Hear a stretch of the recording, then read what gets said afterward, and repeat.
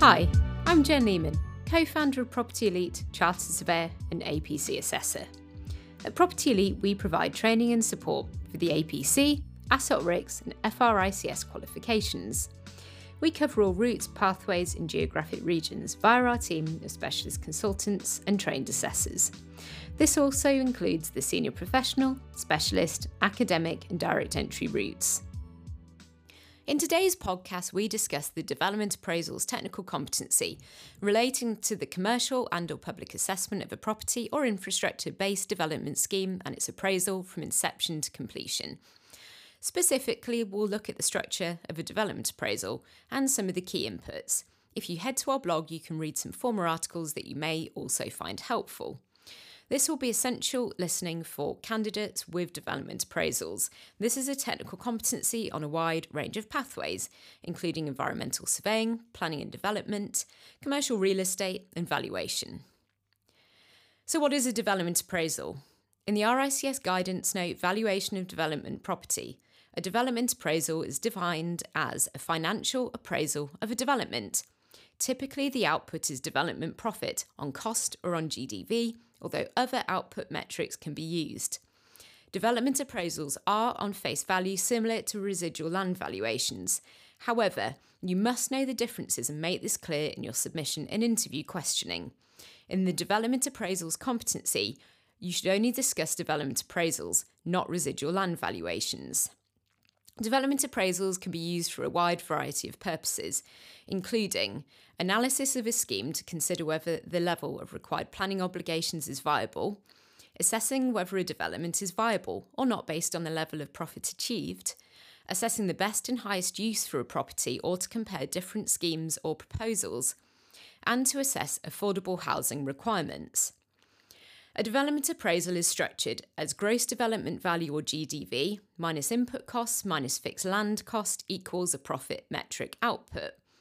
Appraisals can also be based on a discounted cash flow approach if more complex explicit assumptions, client requirements or timings need to be incorporated.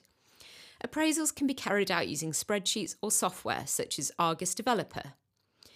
GDV is essentially the value of the completed scheme, assessed based on market comparables using an appropriate valuation method. For example, the comparable method for a residential dwelling or the investment method for an office or shop to be let. This requires consideration of the proposed scheme, covenant strength and lease terms if to be let out, specification and construction. There's a wide range of costs that you may need to deduct from the GDV, including but not limited to build costs based on client figures, a cost database such as BCIS or SPONS, or input from a BS or QS. These differ based on the use, specification, construction, and location. There's also professional fees, typically 10 to 20% of the build cost, relating to fees for professionals such as an architect, QS, structural engineer, or CDM coordinator.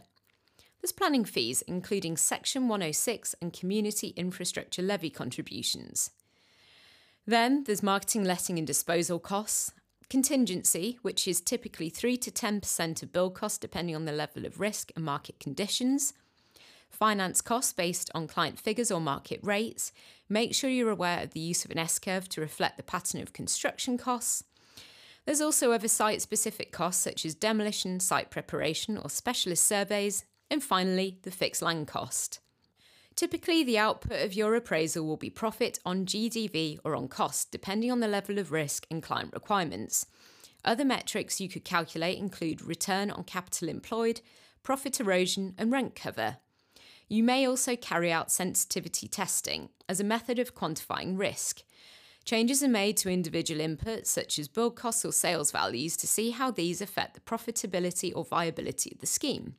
This can be used to provide reasoned advice to a client, including modelling various scenarios. Other risk analysis techniques include Monte Carlo simulation, massing analysis, and SWOT analysis. That's it for today's podcast. Remember, you can book in your free 15-minute consultation via our website. We can also provide feedback on your referral or prelim review report. If you head to our website, you can also access our other free support resources, including our ebook guides, podcasts, videos, quizzes, blog, and CPD newsletter. We can't wait to work with you, so thank you for listening, and I'll see you next week.